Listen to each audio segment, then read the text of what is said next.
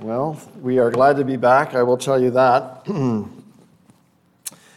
We had a great time away with Sharon and Will and family, and also with a number of friends in Colorado. And then if we have time at the end of the message today, I want to tell you a story. We'll see how far we get.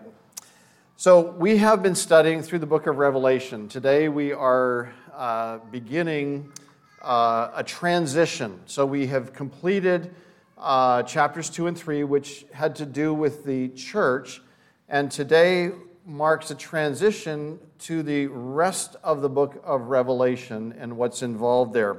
And so for this week and next week, we decided to take a break, and we're still in Revelation, but we want to talk about two big subjects. Today we're going to talk about the rapture and the second coming. Next week, Noed, I believe, is going to be speaking about the prophecies in Daniel chapter 9, both of which really need to be addressed at this point in our study so that the rest of the book makes sense. As you may remember, let's go ahead and start the PowerPoint here. As you may remember, we've looked at chapter 1, verse 19 as the key verse in the book of Revelation, where John is told, "Write the things which you have seen, and the things which are, and the things which will take place after this." And so the book of Revelation is really divided into three main parts. The things which you have seen, that's the past, that would be chapter 1. The things which are, that's the present, right now, even while we live. Chapters 2 and 3 has to do with the church age. And then the things which will take place after this, that's the future, after the end of the church age, chapters 4 through 22. But when we get to chapter 4, there's an abrupt change in the narrative. And we no longer focus on the church, on earth, but our attention is immediately drawn to heaven. In Revelation 4, verse 1, we read this: "After these things I looked, and behold, a door standing open in heaven, and the first voice which I heard was like a trumpet speaking with me, saying, 'Come up here, and I will show you things which must take place after this.'" The phrase "after this," or "after these things," is found 8 times in the book of Revelation. And it always marks a transition from one thing to another. So we've been studying the church on earth, and then all of a sudden, after these things, after the church age, something different, and we're immediately transported into heaven. And so at the very beginning, when we looked at the keys of Revelation, we talked about a key is to look at what is taking place and where it's taking place. Sometimes it's on earth, sometimes it's in heaven, so you've got to pay attention to that. But the main and overall theme of the book of Revelation is to look for Christ. So in this abrupt change, the church is not mentioned again in the book of Revelation until the very end. And there's this period of many, many chapters where we are not focused on the church. We are focused on the earth. We're focused on what's taking place in heaven. And we're focused on Israel. And we're focused on the nations on the earth. But the church is not mentioned. And so we need to pay attention to that. It's significant because the church is not seen on the earth, starting with chapter 4, verse 1. So just as John was called up to heaven in chapter 4, verse 1, so the church will be called up to heaven. We call it the rapture. Can you imagine the joy? I mean, we've talked about the Lord, for some of us, for decades. We've talked about our love for Him. We worship Him on Sunday morning. We love the Lord. But can you imagine what it will be like to finally see the Lord face to face, the one who died for you, the one who shed His blood that you might be forever saved? And that is what is going to take place at the rapture. What a day that will be when my Savior I shall see, and I look upon His face, the one who saved me, by his grace. So we look for the Lord Jesus Christ in the book of Revelation, and chapter 4 reveals the Lord Jesus Christ in all his glory. We did not see the Lord on earth in his first coming in all his glory. He veiled his glory. And we read that in Philippians chapter 2, that he did not think equality with God something to be grasped. He humbled himself, and he lived on the earth in a humble way. But in heaven, at the end, he is going to be revealed in all his glory. And when Jesus Christ comes again in all his glory, he will be known and recognized and worshiped as the King of Kings and Lord of Lords. So John is invited to come up here, where Jesus showed him the things which must take place after this. And so this is the third break in the third portion of the book of Revelation.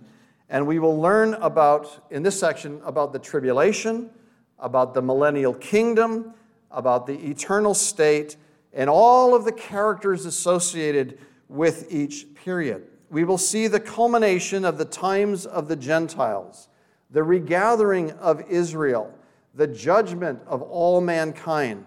And then ultimately the Lord Jesus Christ will come again to the earth with 10,000s of his saints, and he will set up his rightful rule on the earth, set up his promised kingdom, and the government will be upon his shoulders.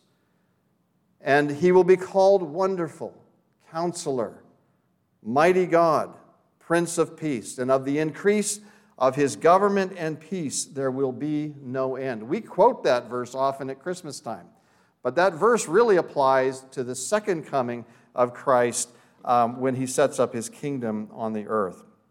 Now, at Calvary Bible Chapel, we believe that the rapture occurs between chapter 3 and chapter 4. It doesn't mention it, and there's this spot right between the chapter breaks, and that's where the rapture takes place. The church is no longer seen in Revelation, as I said, until the very end.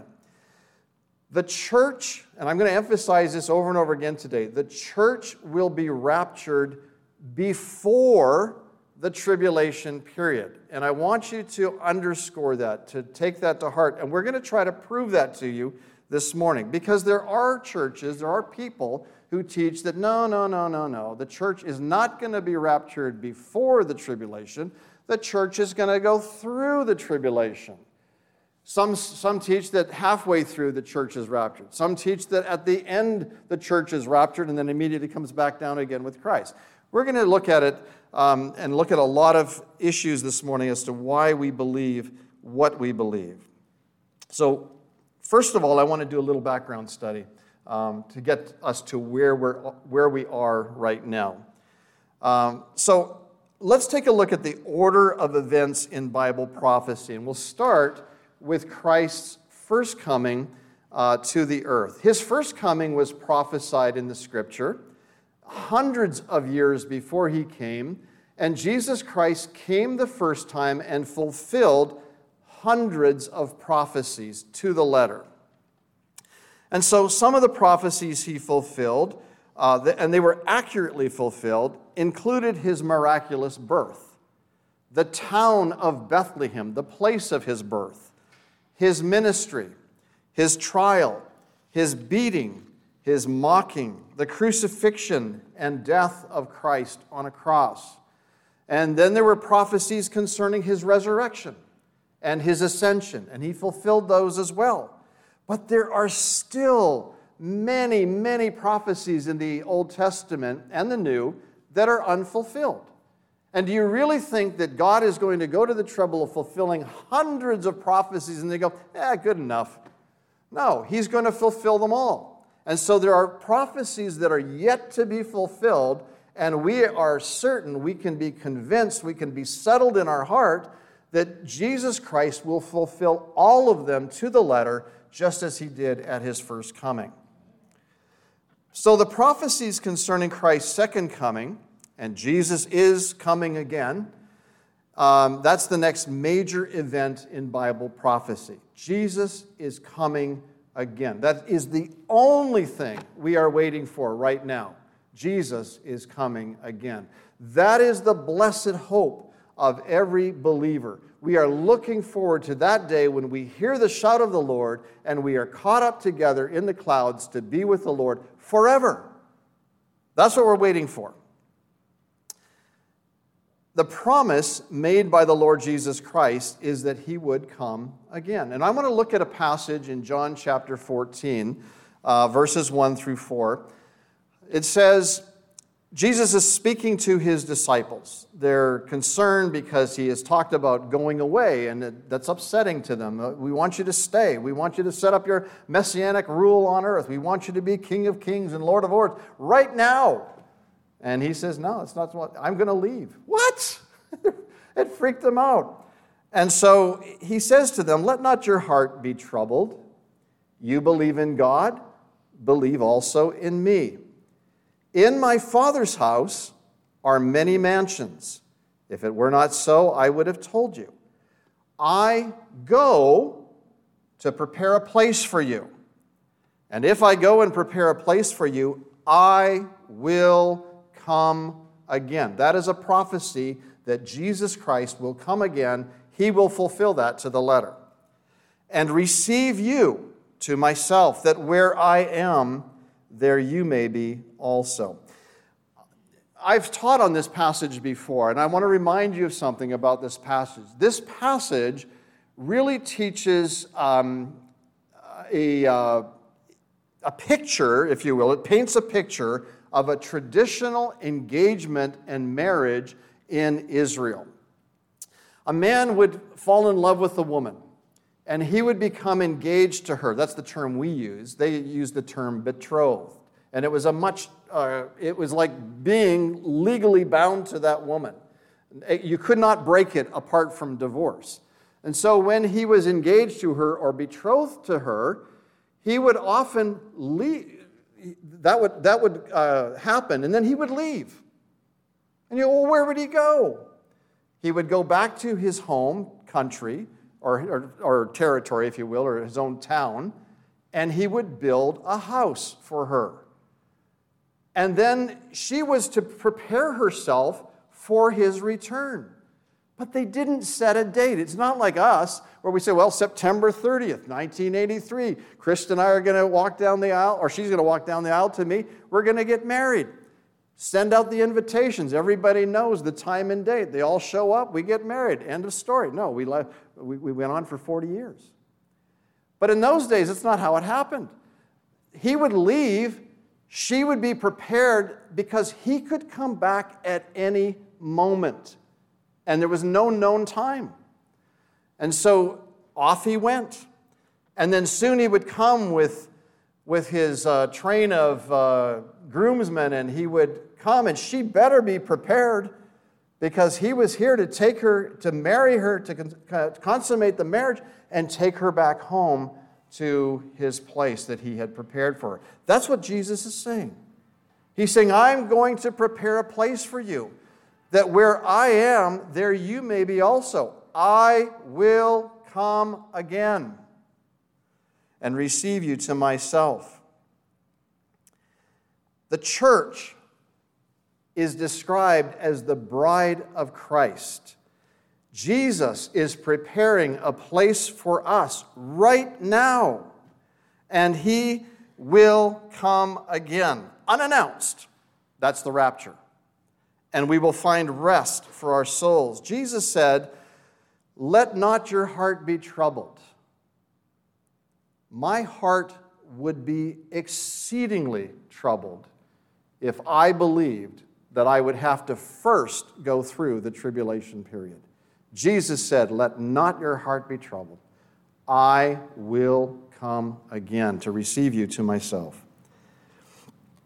When will Jesus come again? Well, that's the question that everybody has on their mind. When, Lord, are you coming again? We say, even so, come quickly, Lord Jesus. We want to be finished with this life. We want to be in heaven, to be with the Lord forever. When are you coming, Lord? And that question has been asked even before the Lord ascended to heaven. In Acts chapter 1, verses 6 and 7, therefore, when they had come together, they asked him, saying, Lord, will you at this time restore the kingdom to Israel? And he said to them, it is not for you to know times or seasons, which the Father has put in his own authority. And then Jesus ascended into heaven. He didn't tell them an answer. We don't have an answer. We don't know when he's coming again. And so just like the bride has to prepare herself and be ready for an anytime coming of her bridegroom, we must do the same. Jesus ascended into heaven, and at Pentecost, as he promised, the Spirit of God came down upon the church and to dwell in all believers. So now we are in what is called the church age, and it's a period that began at Pentecost and it terminates at the rapture.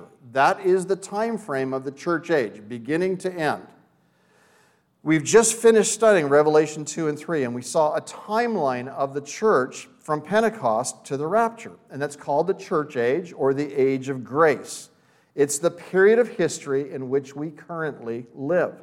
Acts chapter 1, verse 8 says this, but you shall receive power when the Holy Spirit has come upon you, and you shall be witnesses to me in Jerusalem and in all Judea and Samaria and to the end of the earth. The job is not finished yet. That's why the Lord has not come back yet. We have a job to do, church. As believers, we have a job to do, and that is to share the gospel, to tell others about him, that they might also come to know him and have their sins forgiven and know that he is their Lord and Savior. We call this the Great Commission. Matthew 28, 19 and 20. Go therefore and make disciples of all the nations, baptizing them in the name of the Father and of the Son and of the Holy Spirit, teaching them to observe all things that I have commanded you. And lo, I am with you always, even to the end of the age. The end of what age? The end of the church age. We are called to be witnesses for the Lord, gossiping the gospel wherever we go, so that others can enter into a personal relationship with Jesus Christ. And I want to encourage you today, more than ever, because we are in the last times. We are nearing the end. As the songwriter says, I can almost hear his footfall on the threshold of the door. He is that close. Look for opportunities to tell others so that their sins can be forgiven, so that they can also know the Savior as you know him, and be sure that they are going to heaven. So the next big event, the next major event in Bible prophecy is the rapture. We are not looking for any other event. Any other event that people tell you about is a distraction, okay? The only event that the church is looking for at this moment is the rapture, the coming of the Lord Jesus Christ to take us home to be with him. Will the Lord come for his saints before the tribulation, during the tribulation, or after the tribulation? Well, let's take a look at it. We believe that the Lord will come before the 7-year tribulation period, and I want to give you some biblical reasons to strengthen your faith, to encourage you today. For about 2,000 years now, the church has suffered. The church has already been attacked. It is ridiculed. It has been attacked by Satan. As you look through the chapters 2 and 3 that we've just finished, you see what the church has been up against in history. Satanic forces and trouble on every side. Jesus said, "Come to me, all you who labor and are heavy laden, and I will give you" what? Rest. That's what he promised. Come to him, and he will give you rest. So I want to take a journey, just quickly, and look at a few lessons from history and how the Lord does this. So the first lesson is how God delivered his people from judgment and gives them rest. The example of Noah.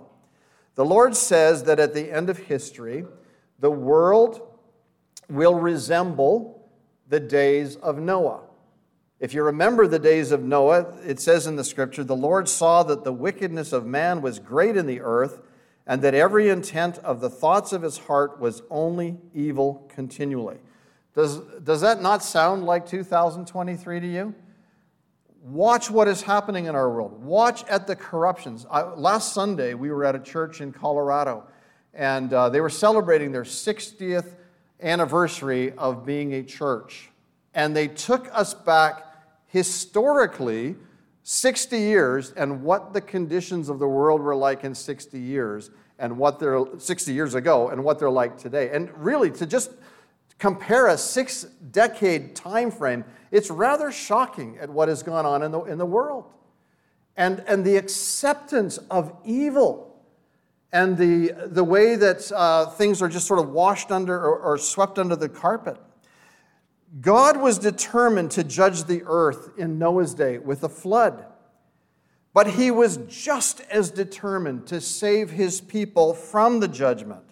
And when God poured out his judgment on the earth, those in the ark went up as the judgment of the Lord came down. God judged the world, but God gave his people rest. The example of Rahab the harlot. When the Israelites spied out the promised land, Rahab demonstrated her faith in the Lord and sought the Lord's help and protection.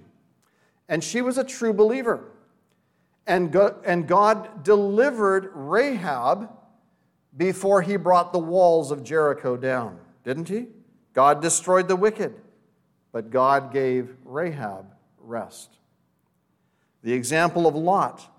When God saw the wickedness of the cities of Sodom and Gomorrah and the sexual perversion and the ungodliness that permeated those cities, he acted as a righteous judge and sentenced those cities to a fiery judgment. But before the flames fell on those cities and destroyed the inhabitants, God delivered righteous Lot and his family. If you remember, Abraham prayed and said, Lord, the Lord said, I'm going to tell Abraham what I'm going to do.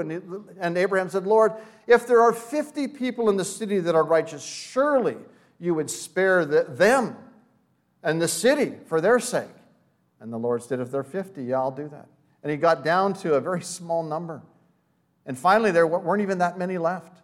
But God still spared righteous Lot and his family before the fiery judgment came down.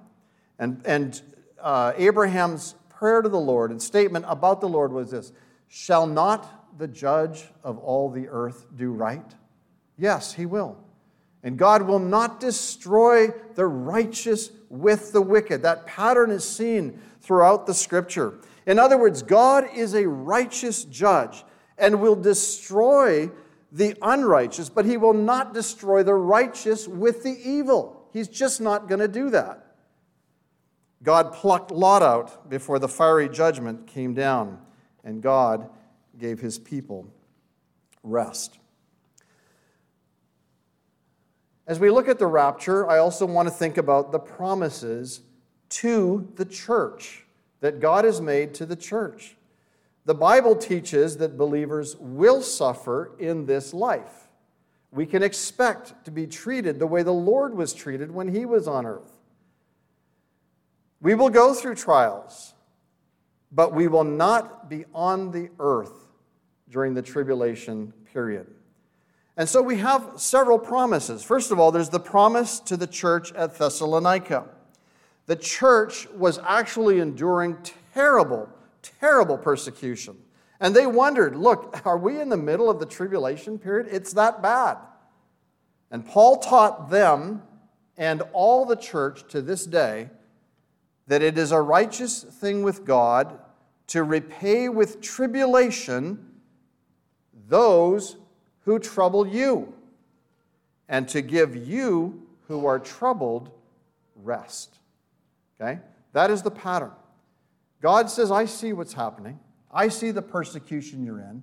but I am going to deliver you. I'm going to give them, those who trouble you, the tribulation, and I am going to give you rest. God, it is a righteous thing with God to repay with tribulation those who trouble you and to give you who are troubled rest with us when the Lord is revealed from heaven with his mighty angels, in flaming fire, taking vengeance on those who do not know God and on those who do not obey the gospel of our Lord Jesus Christ. God is determined to give his people rest. There's the promise to the church in Philadelphia. He says, and we just looked at this a few weeks ago, I will keep you from the hour of trial which shall come upon the whole world to test those who dwell on the earth, or the earth dwellers. Behold, I am coming quickly. Another thing that we see in Scripture is that the Lord not only has promised to give us rest, but he has promised to deliver us from several things. First of all, he has promised to deliver us from his vengeance. When Jesus preached his first sermon in the temple, he asked to have the scroll of Isaiah given to him. And he opened the scripture, and this is what he read. The Spirit of the Lord God is upon me, because the Lord has anointed me to preach good tidings to the poor. He has sent me to heal the brokenhearted, to proclaim liberty to the captives, and the opening of the prison to those who are bound, to proclaim the acceptable year of the Lord. And he stopped, and he put down the scroll. And he basically said, this scripture is fulfilled in your ears this day. But that wasn't the whole passage. He stopped mid-sentence. Why did he do that? Let me read the rest of it. When he stopped mid-sentence, that was actually the purpose of his first coming. But his second coming is the rest of that verse, which says, the day of vengeance of our God. He did not come the first time to destroy the earth.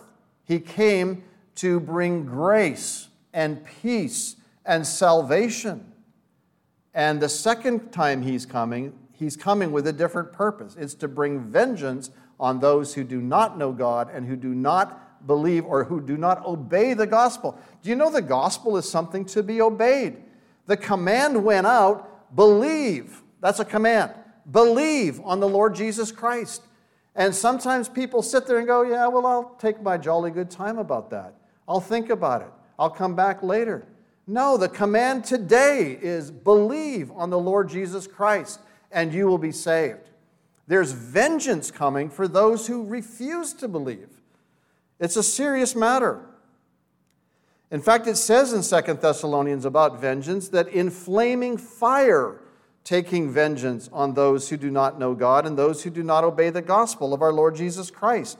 These will be punished with everlasting destruction from the presence of the Lord and from the glory of his power.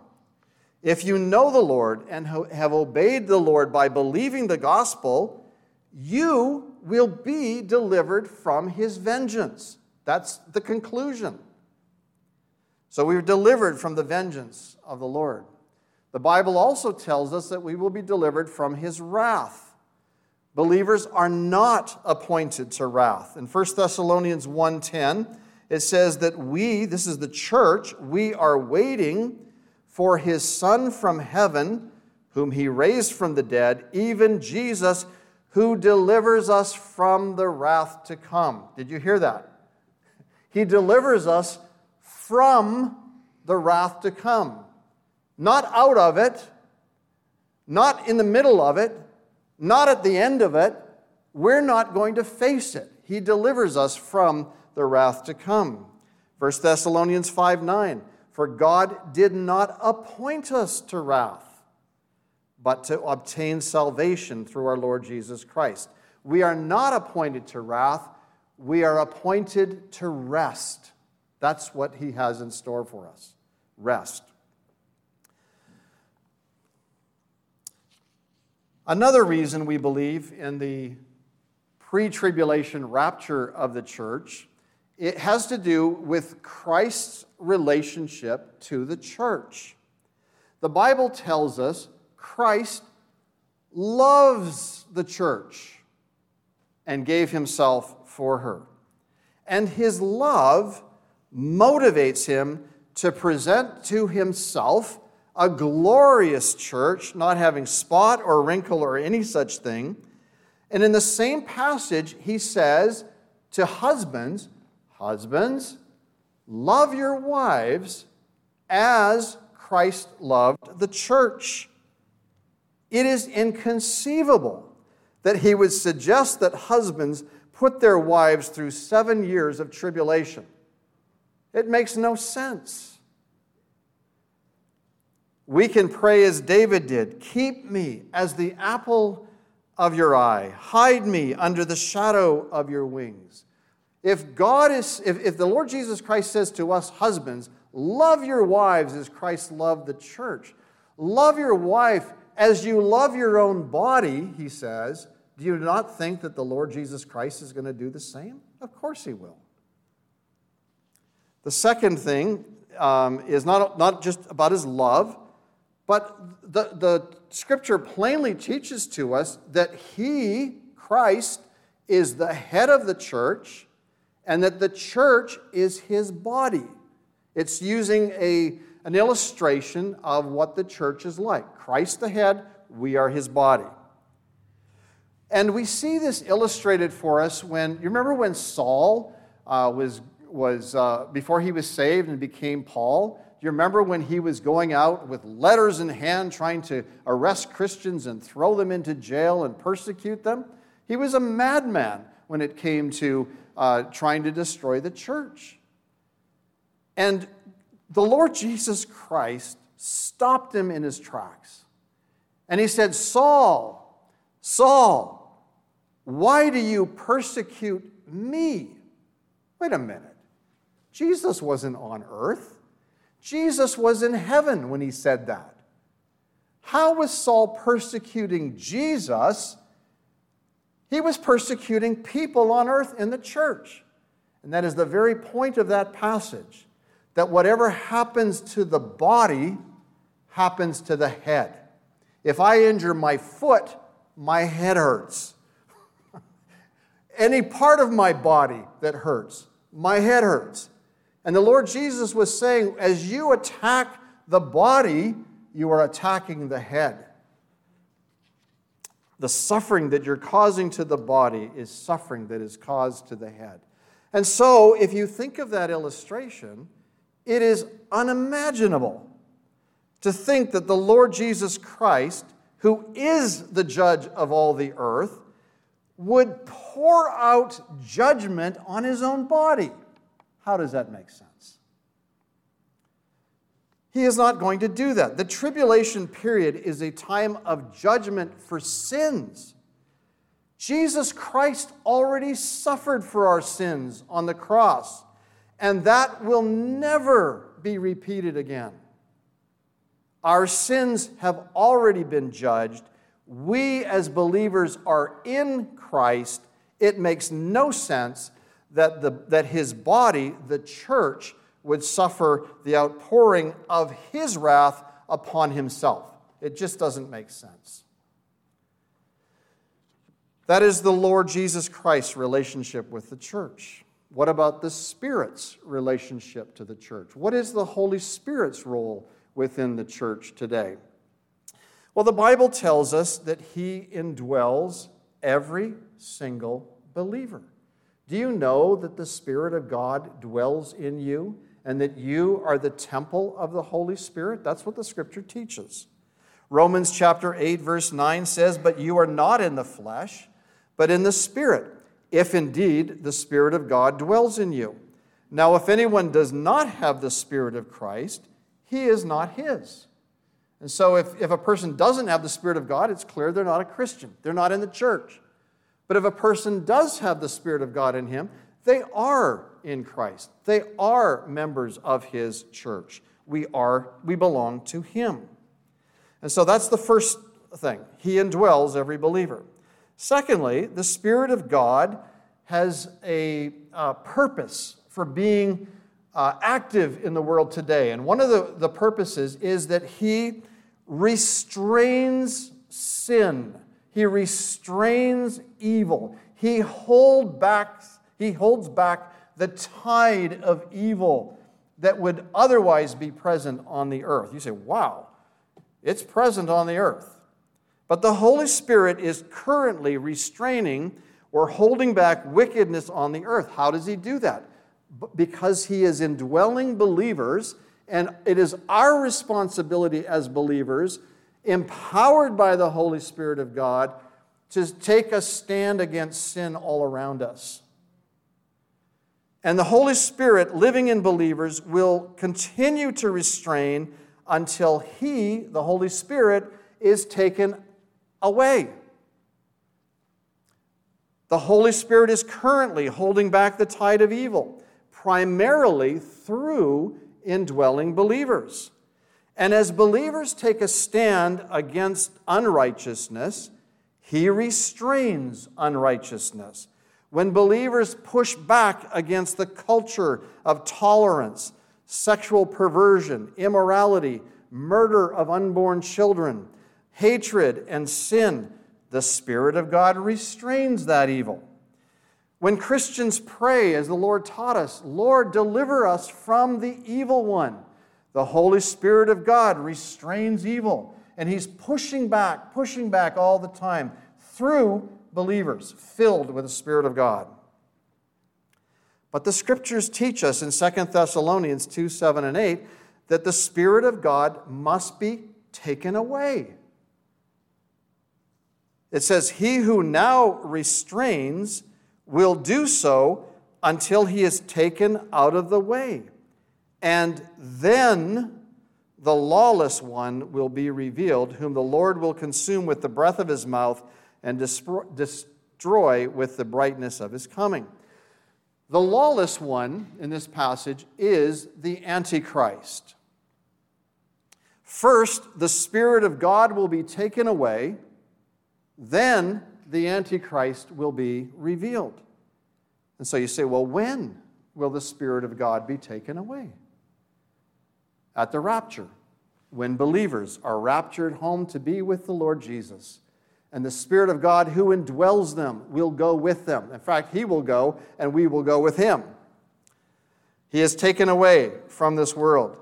And then the Scriptures teach us that the Antichrist will be revealed after that happens, after the rapture. So we are not looking, and just underline this, because there are a lot of Christians that are looking, well, who's the Antichrist? Is he available today? Is he around today? Who might we see as being the possible Antichrist? We are not looking for the Antichrist. We are looking for Jesus Christ. And if the Spirit of God dwells in you, then you will be removed from this earth simultaneously with the Spirit of God. When He is removed, you are removed. That is the pre-tribulation rapture. My 14th point, if you've been counting, is the 70th week of Daniel's prophecy.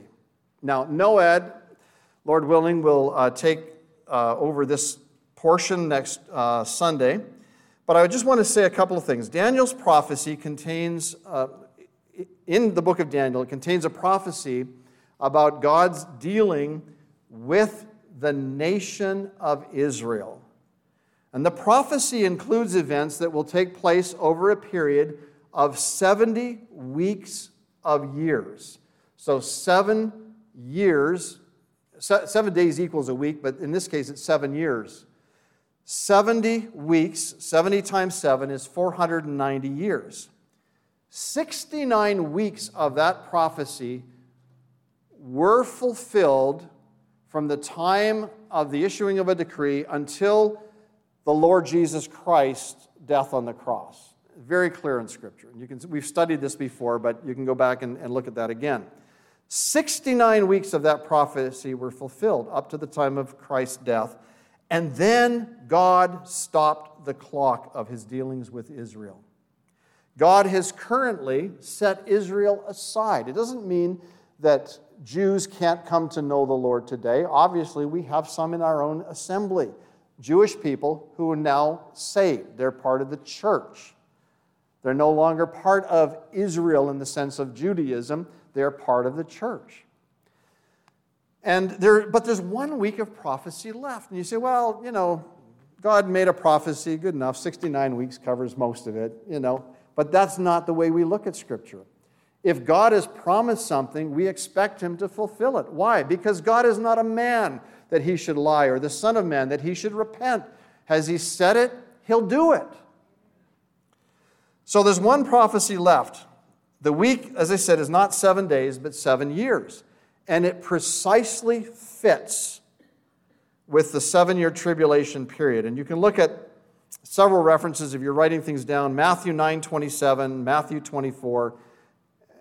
Daniel 9:27, Matthew 24, and Revelation 13. So the church age must end, because the prophecy of the 70th week of Daniel's prophecy is related to the nation of Israel, not the church. God's purpose in the Old Testament was to bring His people to Himself in a right relationship, that He might bless them with all of the blessings that He promised Abraham and David and all through the prophecies of the Old Testament. God's purpose is to bring Israel to her knees, to bring Israel to repentance, to bring Israel to salvation, to save her and finalize the Old Testament prophecies and promises to her. And the last part of the book of Revelation is all about that. We must be clear in our understanding of the Scripture. The church is not Israel. Israel is not the church. The church must be removed so that God can once again start the clock, take up His dealings with the nation of Israel that He set aside during the church age. So now I want you to look for a couple of minutes at two of the key passages in the New Testament that deal with the pre-tribulation rapture of the church. The first distinction about the rapture is that there will be a resurrection from the dead. Well, you say, well, who will rise from the dead? That's really cool. People are going to rise from the dead, but who is it going to be? 1 Thessalonians 4:13 and 14. But I do not want you to be ignorant, brethren, concerning those who have fallen asleep. You say, well, it's nice they're resting. Who is he talking about? He's talking about dead people. He's talking about people who died believing in the Lord. They're Christians who happened to die before the rapture took place. Those who have fallen asleep, lest you sorrow as others who have no hope. For if we believe that Jesus died and rose again, even so God will bring with Him those who sleep in Jesus. They are connected to Jesus by faith. They will, just as Jesus rose from the dead as the first fruits of those who would rise, they will also rise from the dead. But currently they're sleeping. They're dead. Their bodies are in the grave. Their spirit and their soul are with Christ, of course. To be absent from the body is to be present from the Lord. But their bodies have to be resurrected. They have to be given a new and glorified body, a body that is fit for heaven, a body that no longer is going to be subject to cancer and depression and suffering and decay and all of the rest of it that we have to go through. It's a body fit for heaven. That's coming. For this we say to you by the word of the Lord, that we who are alive and remain until the coming of the Lord will by no means precede those who are asleep. Again, he's talking about dead believers. And how do I know? Because in the next verse it says, for the Lord Himself will descend from heaven with a shout, with the voice of an archangel, and with the trumpet of God, and the sleeping in Christ, it doesn't say that. It says, and the dead in Christ will rise first. Here they're plainly called the dead. Sleep was just a euphemism for death. The dead rise first. This is the resurrection of dead believers. That's what happens first at the rapture. The second distinction of the rapture is that the Lord comes for his saints, not with his saints. It says, "Then we who are alive and remain shall be caught up together with them," them being the dead Christians who have already risen now, "in the clouds to meet the Lord in the air, and thus we shall always be with the Lord."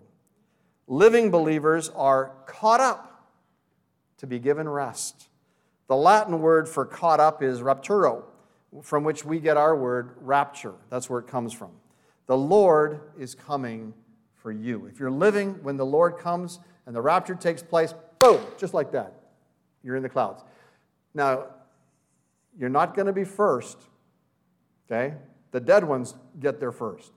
But it's a split second because the whole thing takes place in the twinkling of an eye.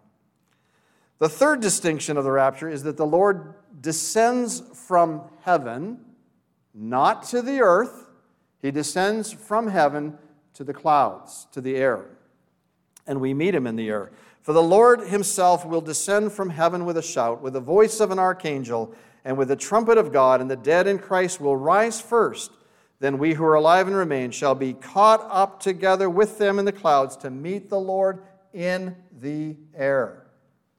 And thus we shall always be with the Lord." We meet the Lord in the clouds in the air. The Lord does not come to the earth at that time.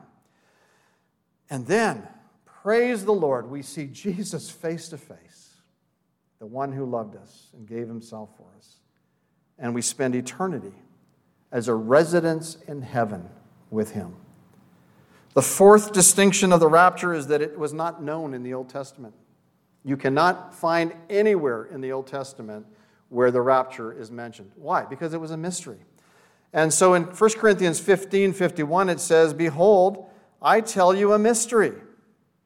That doesn't mean it's mysterious. It just means that it was a truth that is now revealed, but it was previously hidden. "We shall not all sleep." What does that mean? We shall not all die, but we shall be changed in a moment, in the twinkling of an eye, at the last trumpet. "For the trumpet will sound, and the dead," that is the sleeping again, "the dead will be raised incorruptible." That's that new body. Never to be corrupted, never to decay, never to die again. The dead will be raised incorruptible, and we, those who are living, shall be changed. It's a transformation. It's a metamorphosis, just like the caterpillar living on the earth, earthbound, is now heaven-bound. We shall be changed. Some believers sleep. They're going to die before the rapture. Some of you in this room may die before the Lord Jesus Christ comes again. I hope not. I hope he comes this afternoon. I am ready. I am waiting. I am longing for that coming of the Lord. May it be so. Even so, come quickly, Lord Jesus. But some believers will die, have died, and some believers will be changed. Then Paul explains that when the rapture trumpet sounds, two things will happen. The dead will be raised incorruptible, and the living will be changed. We will also put on an incorruptible body, suited for heaven. The fifth distinction of the rapture is that it will be invisible, as opposed to the very visible return of the Lord Jesus Christ at the end of the tribulation, when he returns to the earth with his saints to rule, and every eye will see him. The rapture takes place in a moment, in the twinkling of an eye, but when he comes back to reign on the earth, every eye will see him. It's not going to be a secret. Everybody will see it. So next we come to the 7-year tribulation period. In Matthew 24:21, it says, "For then there will be a great tribulation, such as has not been since the beginning of the world until this time, nor shall ever be." Immediately following the rapture, the clock starts for the 70th week of Daniel's prophecy, and the 7-year tribulation begins. 70 weeks, he says in Daniel, are determined for your people and for your holy city. The Lord will fulfill his promises to Israel. We're going to look at that again next week. Okay, then we're going to go really fast through the next couple of slides. The second coming of Christ to the earth is with his saints. That's at the end of the tribulation period. That will then be followed by a 1,000-year reign of Christ on the earth called the millennium. It says in Revelation 20, verse 4, "And I saw thrones, and they sat on them, and judgment was committed to them, and they lived and reigned with Christ for 1,000 years. And then that will be followed by the creation of a new heaven and a new earth where righteousness is the order of the day. In Isaiah 65:17, "For behold, I create new heavens and a new earth, and the former shall not be remembered," praise the Lord, "or come to mind." So I want to ask you a question. Given the fact that the Lord Jesus Christ is coming again, given the fact that it is very soon, how should we then live? And I go back to a verse that we looked at the beginning of the passage, Matthew 28:19-20. We have a mandate. It's called the Great Commission, and it is to go into all the world and preach the gospel, make disciples of all nations, baptizing them in the name of the Father and of the Son and of the Holy Spirit, teaching them to observe all things that I have commanded you, and lo, I am with you always, even to the end of the age. So I'm going to tell you a story. I promised that at the beginning. I hope you can bear with me in this story. I believe if we have eyes to see, the Lord will give us opportunities to share the gospel almost anywhere we go. These last 2 weeks, we were in Kansas, and then we spent the last week in Colorado. Thankfully, we have a daughter who works for Marriott, and we get a very cheap rate, and so we go from hotel to hotel, and it's quite inexpensive. For 2 nights, we stayed in a hotel. I'm not going to give you the city or the name, but it was in Colorado. And I knew I had to preach today. And I didn't have much time. I was working hard at Sharon and Will's house they just built an addition to their house, so I worked for a week there. And then we traveled throughout all of the mountains of Colorado, and I thought, when am I going to find time to prepare the sermon? And I thought, I'll just do it at night. And I won't do it in the room because I don't want to leave the light on. Daniel and Krista were in the room, and so I went into the lobby of this hotel. It has a very large lobby, and there was a chair off in the corner of the lobby. And I sat there in the chair. It was 10 o'clock at night, and things were kind of quieting down. It was a Courtyard hotel, Christine, but a brand new one, much bigger than the one you're at. And there I was, just peaceful, quiet. I could study. It was great. And for about an hour, I was studying and preparing my sermon. So at the hotels, there's somebody who is called a night auditor. And the night auditor is the person that is in charge of, people coming and going at night, kind of tidying things up, cleaning things up, just sort of the watchman or the watch lady of the hotel during the night hours. And there was a lady there who was the night auditor. And she came around cleaning tables and all that, and she said to me, she says, "Can I get you anything?" She says, "You're there by yourself. Can I get you a coffee? Can I get you a water? What can I get for you?" I said, "I'm okay. I'm just here studying right now." She goes, "Okay," and so off she goes. She comes back a few minutes later, and she's fiddling around with stuff that's already been fiddled with. And she says, "Can I ask you a question?" I said, "Sure." She says, "What are you studying?" I said, "Well, I'm a Bible teacher, and I'm studying the Bible." She said, "Really? What are you studying?" I said, "Well, we're teaching in the book of Revelation." I said, "Do you know about the book of Revelation?" She says, "No." I said, "Have you ever read the Bible?" She said, "No." I said, "Do you know anything about God?" "Not really." I said, "How old are you?" 38 years old, has lived in America most of her life. I said, "You don't know God?" She says, "No, I don't know God." I said, "Have you ever heard about God?" She says, "Yeah, as a matter of fact, I have." I said, "What have you heard about God?" She said, "Well," so in the Courtyard by Marriott, there's a bistro. It's a little restaurant. They serve coffee and a little breakfast and stuff like that. And there's a lady who works in the bistro, and she's a Christian. And this Christian began inviting this night auditor woman to church.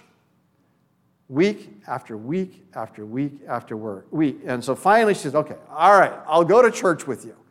And the first time she's ever set foot in a church was 3 weeks ago.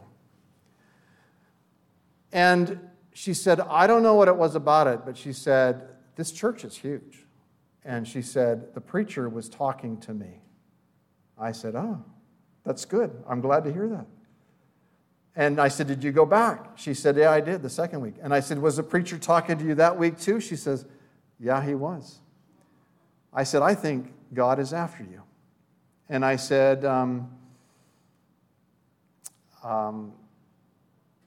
let me ask you a little bit about your life.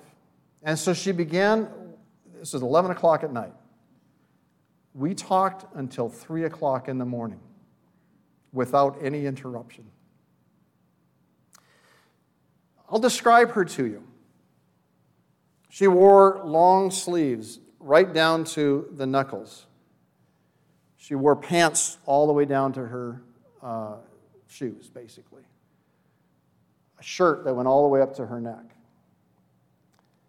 And she said to me, I was raised by pagans. I said, you mean your parents are like not really interested in God? She said, no, literally, I was raised by pagans. That's what we were. And she said, we have pagan beliefs. We worship the solstice. We worship all these things. And she said, that was my life. And she said, I never knew God, never heard about God. And she said, I don't know what to think right now. And she said to me, you know, I died once. I said, really? How did that happen? She said, it wasn't that long ago. And she said, I went out into the hills in the forest with a rope.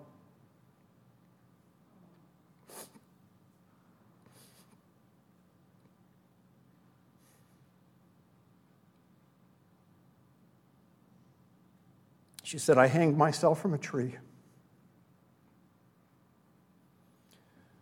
She said, I died. I flatlined. But she said, there must have been some life left in me. And she said, I don't know why. It was 11 o'clock at night. It was in the middle of the forest. It was in the dark. And there was a jogger that was jogging through the forest and saw me hanging from the tree and untied the rope and revived me. And I'm still alive this day. 5 times, she says, I was beaten to a pulp by my live-in boyfriend, who is in prison today because of it. In 2 weeks, he is getting out of prison. And she said, I'm afraid for my life. And I said, I believe that God is after you. I said, I believe the Lord wants to save you.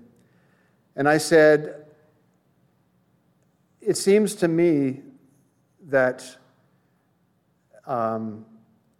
you don't know what the love of God is. I said, if you've wanted to take your own life, I said, you must have been in a very desperate situation, a desperate thought process. And she said, how can God love me? She says, I am nothing. I am worthless. I said, you know, I'm glad to hear you say that, because I said that is the first place you need to get to, humility before the Lord. So you recognize that you're a sinner in need of salvation, because it's sinners that Jesus came to save. And Jesus loves you and wants to save your soul. I said, you don't think there's much to you. But I said, I want to read something to you. And I read to her Psalm 139 of how she is fearfully and wonderfully made, and that God knit her in her mother's womb and has a purpose and a place for her in this life, and that Jesus came for her and died on the cross for her sins and wants to save her and give her hope that I have and that you have, as we've been talking about this morning. And we talked, as I say, for 4 hours. She has no background in the Scripture, and so it was sowing seed. It was watering that seed that was to be sown. She didn't make a profession. I didn't actually expect her to that night, but I have given her literature at this point to read. I'm going to follow up with her, of course. And then I met up with friends of ours who live in the same community Sally and Larry McNabb, and I talked to them about her. And Sally said, give me her name. I'll follow her. I'll follow up on her, you know. And so we pray that she will come to know the Lord very soon. The reason I tell you this story, she said, I'm more concerned about my daughter and her salvation from what you're talking about than me. She said, I have an autoimmune disease, and she says, my body is killing me. I'm dying from within. And she said, the reason I wear the clothes that I wear, and then she pulled up her sleeves, and it's just full of blisters and boils all throughout her arms, her neck area. She lifted the pant leg, and I've never seen anything like it in my life. To the public, she's friendly. She's outgoing. She's active. And you would never know looking at her that there was any problem in her life whatsoever. She wept and she cried for most of those 4 hours as I talked to her about the Lord. Believers, there are people all around us that you would never know the things that they're going through, but they need the Lord. Jesus is coming soon. People need the Lord. And we are called to go into all the world and preach the gospel to every creature. Let's pray.